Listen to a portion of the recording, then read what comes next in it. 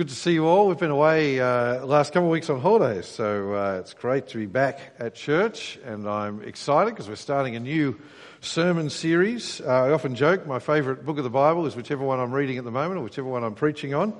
But really, when you think about it, you should expect that because the Bible is not a dead book. The Bible is living and active. This is the Word of God. And whatever part of the Bible we're looking at is God talking to us right now. So our favourite book should be whichever one we're studying at the moment. But having said that, I think all Christians should have a soft spot for the book of Acts, because Acts is, for the Christian, our family history, if you like. The book of Acts is where it all began for us. It's our Ancestry.com search results as Christians. As I've gotten older, I've become more caring about my family history. On my long service leave a little while ago, we got to go to England, and I would have dreaded this when I was younger, going and knocking on the door of distant relatives in the north of England. My kids dreaded it, but they turned out to be semi-normal, so it was all right, and we had a lovely time with them. But it's funny how as you get older, you become nostalgic. You want to find out about your family. I think that's why things like Ancestry.com are so popular. But the book of Acts is that for us as Christians. We are the result of what happens here in this book. So over the next term, we're looking at the first half of the book of Acts. Then we'll come back and deal with the second half in the second half of the year, or maybe early next year. But I hope you get excited about this. I hope you read along. I hope you ask questions about the bits we don't get to and all that sort of thing. But now, let's get to it. Open your Bibles. Turn to Acts chapter 1. And as we start, we need a bit of a quick intro. Basically, what is the book of Acts? Well, the first thing you need to see is Acts is the second book in a series.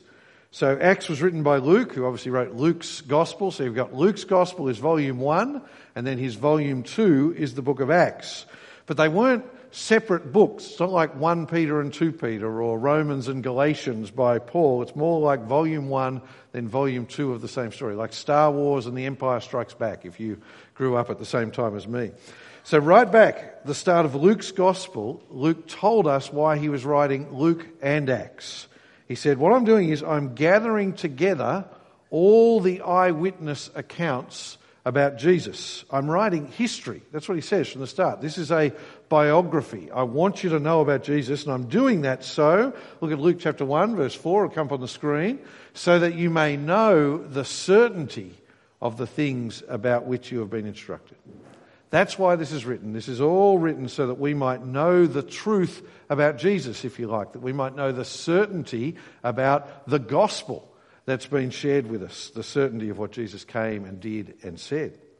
Now, in volume 1, he got up to the death and resurrection of Jesus. That's where Luke ends the story there. It finishes, Luke's gospel finishes with Jesus ascending into heaven. And so you might think, well, isn't that the end of the story about Jesus? Jesus is gone at the end of Luke's Gospel. Acts now is sort of the story after Jesus. But this is really, really important to see. We've got to grasp this to get the book of Acts. Luke wants us to see that Jesus' story doesn't end with his ascension into heaven. His ministry continues after that. So come to Acts chapter 1, verse 1.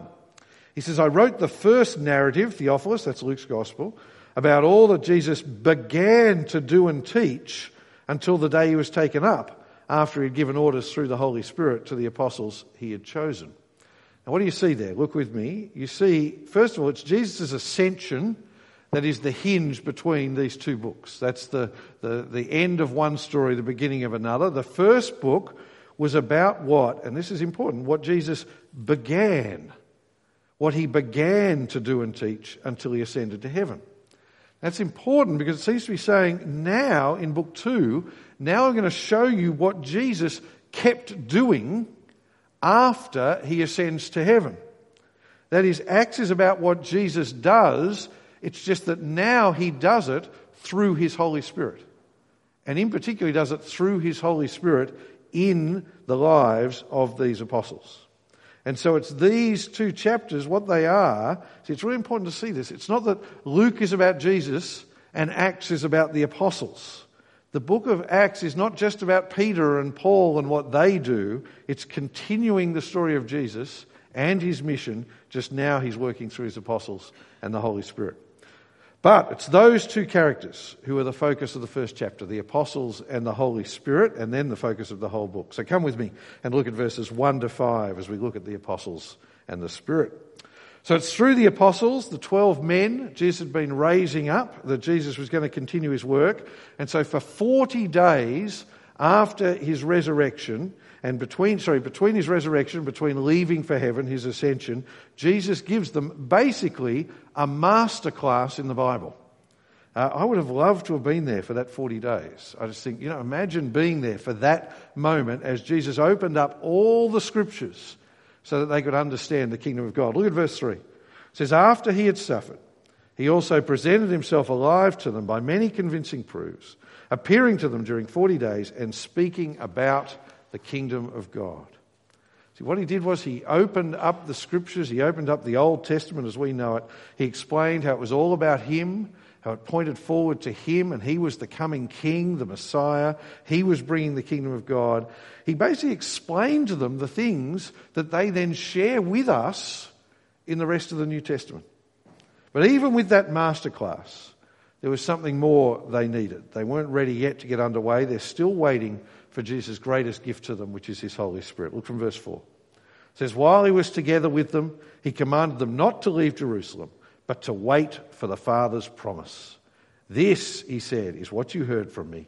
For John baptized with water, but you'll be baptized with the Holy Spirit not many days from now. See, Jesus had told them before, I will not leave you alone. When I go, you will not be left alone. I will send you my Spirit. So Jesus is saying it's nearly time. Don't do anything yet. Wait for now, just a few more days, and then the Holy Spirit will come. But in that time, Jesus had one more thing to teach them. He had to give them their, what we call, Great Commission, and what is actually our Great Commission as well. So come with me to verses 6 to 11. If you look at verse 6, the disciples asked Jesus a question. So it says, when they had come together, they asked him, Lord, are you restoring the kingdom to Israel at this time? That seems like a really strange question to us. That is not a question any of us would have asked Jesus. That's because we are not Old Testament Jews. And we're not waiting for the Messiah to come and make Israel great again.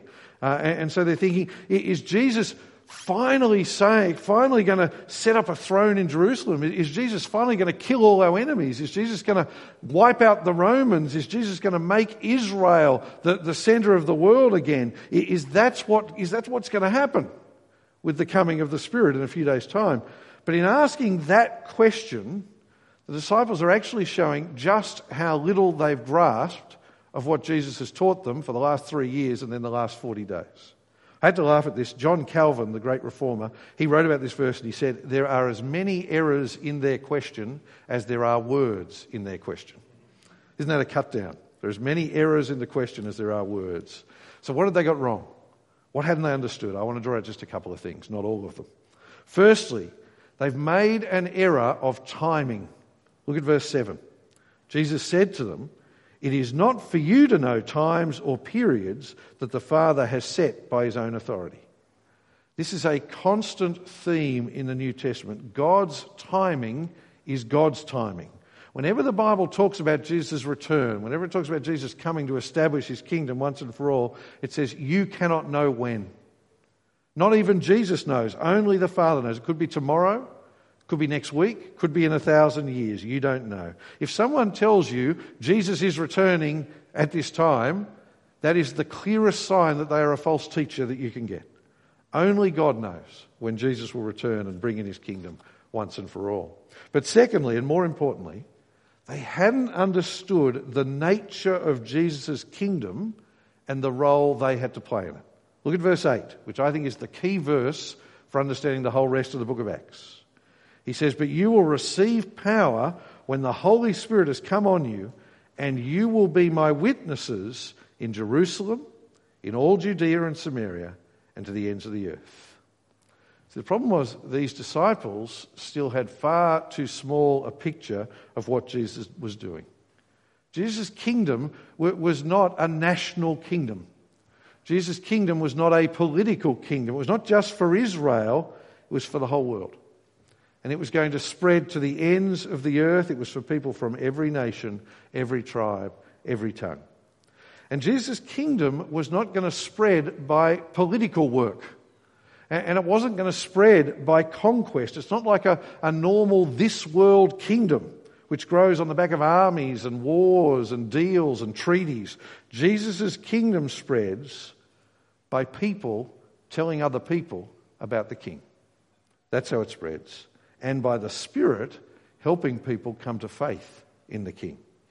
Jesus is saying, my kingdom is going to come, but only after the news of the King has gone to the ends of the earth. And Jesus is saying to them here, this is your job. With the help of the Holy Spirit, you are the witnesses. You've seen everything I did. You've seen everything I said. You've heard it all. Now you have to go to Jerusalem. Then you have to go to Judea and Samaria, and then to every place on earth to tell people about Jesus. Now, we are not witnesses in the same sense. We are not apostles.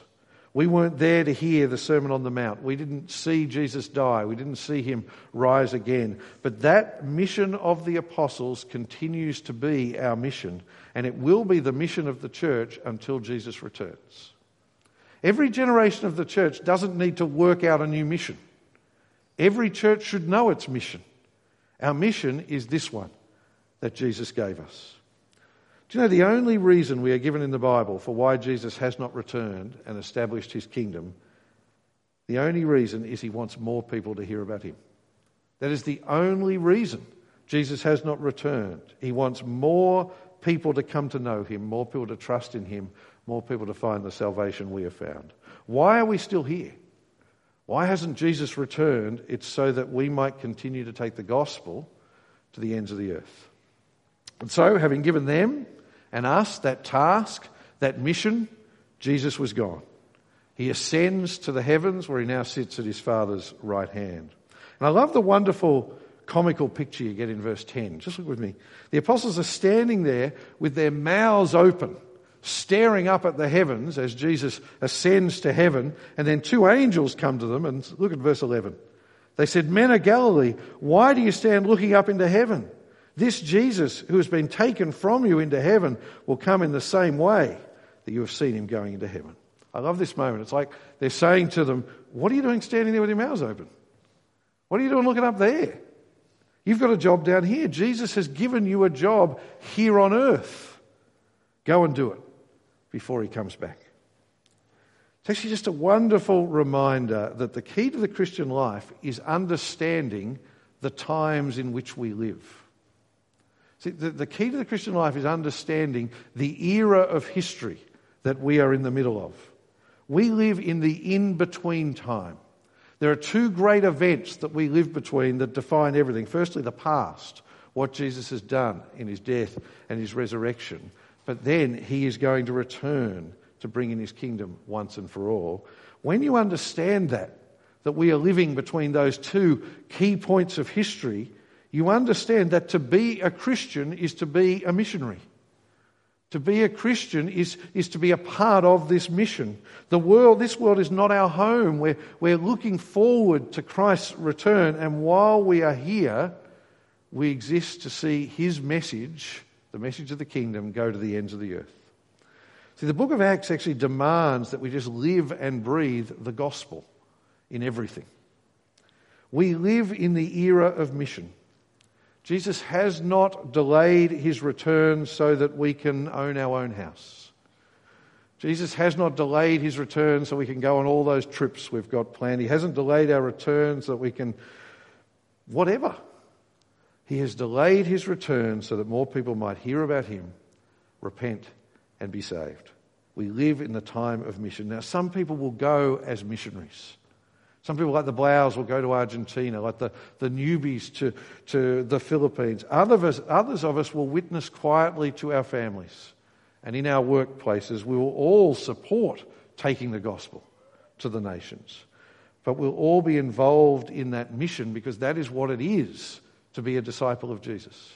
To be a disciple of Jesus is to be a part of his mission for our world. So as we start this year, as we start these studies in the book of Acts, let's commit ourselves, or recommit ourselves for most of us, to having the mission of Christ at the forefront of our minds. In many ways, that's the main point of this first chapter of Acts, have that ringing in your ears. Keep that ringing in your ears as we look at this book together this term. But our chapter has two other little incidents we want to look at, and I think you'll find they're really encouraging. So come with me. The first is about the importance of prayer. It's a wonderful, just little aside. The disciples did what Jesus asked. They go back to Jerusalem to wait for the Holy Spirit, but they don't just sit there twiddling their thumbs. I often think when someone tells me to wait, that means do nothing. But actually, waiting is a good time to do things. So I always take a book whenever I go anywhere, because I always want to read when I'm waiting. But look at verse 14. What do? All these were continually united in prayer, along with the women, including Mary, the mother of Jesus, and his brothers. I think this is a wonderful little picture of the early church. At this point, there were only 120 Christians. Isn't that amazing? At this point, 120 followers of Jesus with the job of taking the gospel to the world. There were less there than at some of our individual congregations at Snack on a Sunday. But as they waited, what did they devote themselves to? Prayer.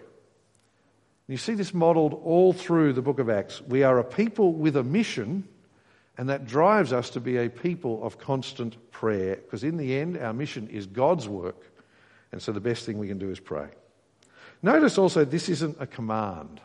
Sometimes people read the book of Acts and they think church has to be like the first church was. Let me tell you, they got a lot of things wrong too, and we're going to see that in the coming weeks. It's just describing what they did, but what it does is it shows you that the church at its best is united in prayer. The church at its best is people together devoted to prayer. Do you know, the times I love the most in our church life, when I look back and think of great times in our church life, it's times where for some reason we've been especially devoted to prayer. Especially devoted to prayer, especially prayer for mission. And it's a great thing again for us to commit to as we start this year, as our gospel teams start again for this year. Keep this in mind. Let's be committed to prayer together. There is something wonderful about a church united in prayer. My favourite thing at morning tea is when I see two people with their heads bowed. And I hope they're not looking at their phones. I hope they're praying. Prayer is the most wonderful thing. Well, turn back to our passage. There's one little part of the chapter, last part. I've called it Choosing a New 12th Man for the cricket fans. So this is from verse 15. The fact is, there was an empty chair in the room. Jesus had appointed 12 apostles, but Judas now was missing. Peter stands up to address that elephant in the room, or not in the room, so to speak, and he reminds everyone of what Judas did. He reminds everyone of what then happened to Judas. It's very graphic here. Judas betrayed Jesus and he was judged because of it. But what Peter especially wants people to understand is that what happened with Judas was all part of God's plan. See, they could have thought, gosh, what happened? Judas turned on us. Judas turned on Jesus. Jesus went to his death. That can't be right. But Peter wants them to understand, no. This was all part of God's plan. Jesus had to die.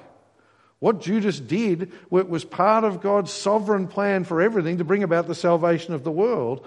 But that doesn't absolve Judas of responsibility. It doesn't make him a puppet. He was guilty of a horrible crime, as his horrible fate shows.